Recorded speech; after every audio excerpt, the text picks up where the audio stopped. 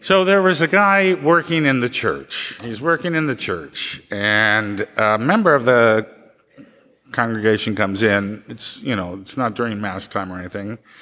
Nobody's there, and the parishioner asks this guy, "Oh, what are you doing?"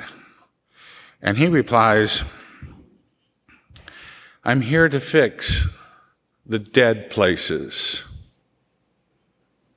I'm here to fix the dead places? What do you suppose he does? Anybody got a guess? He's an acoustical engineer. He's looking for the places where the sound is dead, trying to improve the sound of the church.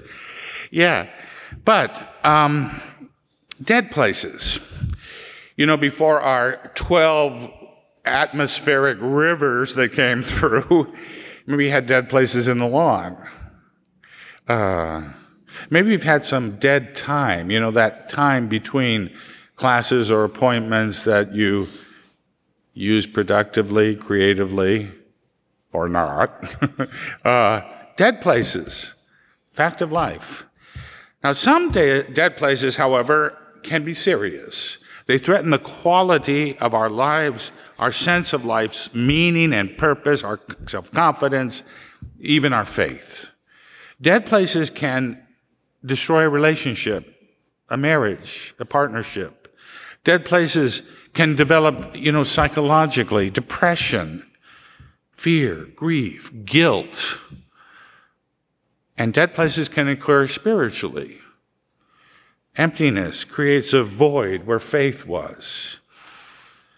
A coldness in the heart can regulate God to the outer perimeters of our lives. Doubt can choke off sources of strength. Sometimes it seems dead places can be more threatening than death itself. Mary, Martha, and Lazarus lived in Bethany. It was just outside Jerusalem. Jesus had gone across the Jordan to be in a safer place. Jerusalem was not a safe place for him.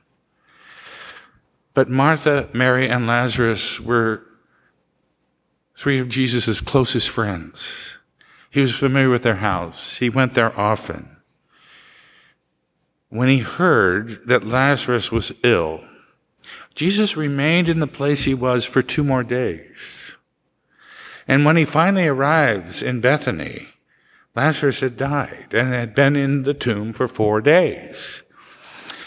Now, the dramatic raising of Lazarus from the dead takes almost the entire 11th chapter of John's Gospel.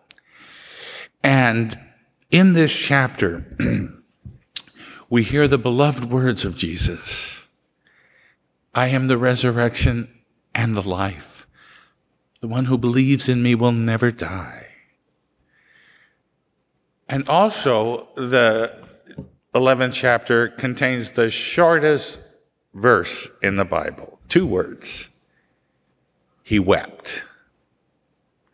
Jesus' love for Lazarus and Martha and Mary was exceptional. Finally, standing before the tomb, Jesus calls out to Lazarus, "Come out." He comes out of the tomb, still bound by the burial clothes. Unbind him. Let him go. Now, this remarkable event is one of the 7 signs in John's Gospel. John's Gospel has 7 signs of Jesus' power. The number 7, of course, is a significant number. It means perfection, completeness, 7 sacraments, 7 days of creation. So here we have the final sign. And it reveals Jesus' power over death, but for his enemies, it also seals his fate. So it occurs to me, where are my dead places? Where are yours? Where in your life or in mine has life been lost? Are your faith, hope, and love buried in some tomb? The great Tolstoy, in midlife, lost his spiritual moorings. He lost him. He says, I felt the ground on which I stood was crumbling, that there was nothing for me to stand on, that what I had been living was for nothing, that I had no reason for living. Life was meaningless. Faced with a purposeless existence, he was tempted, to suicide, but he didn't take that route. Instead, he started observing the simple faith of Russian peasants. And in this observation, he came to believe that faith stores what he says, the deepest human wisdom. Faith stores the deepest human wisdom, and that faith alone makes it possible to live. He wrote these words in his Confessions, and generations of readers have been inspired by Tolstoy's words, his spiritual awakening, which he called going from death to life. Now, when Jesus finally arrives in Bethany, Martha chides him gently. Lord, if you'd been here, my brother would never have died. And Jesus says, your brother will rise. And Martha says, I know he will rise in the resurrection on the last day. But Jesus makes the resurrection a present tense, a reality, calling Lazarus out of his tomb.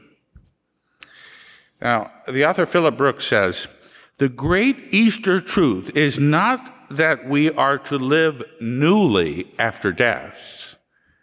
That is not the great thing. But that we are to be new here and now by the power of the resurrection.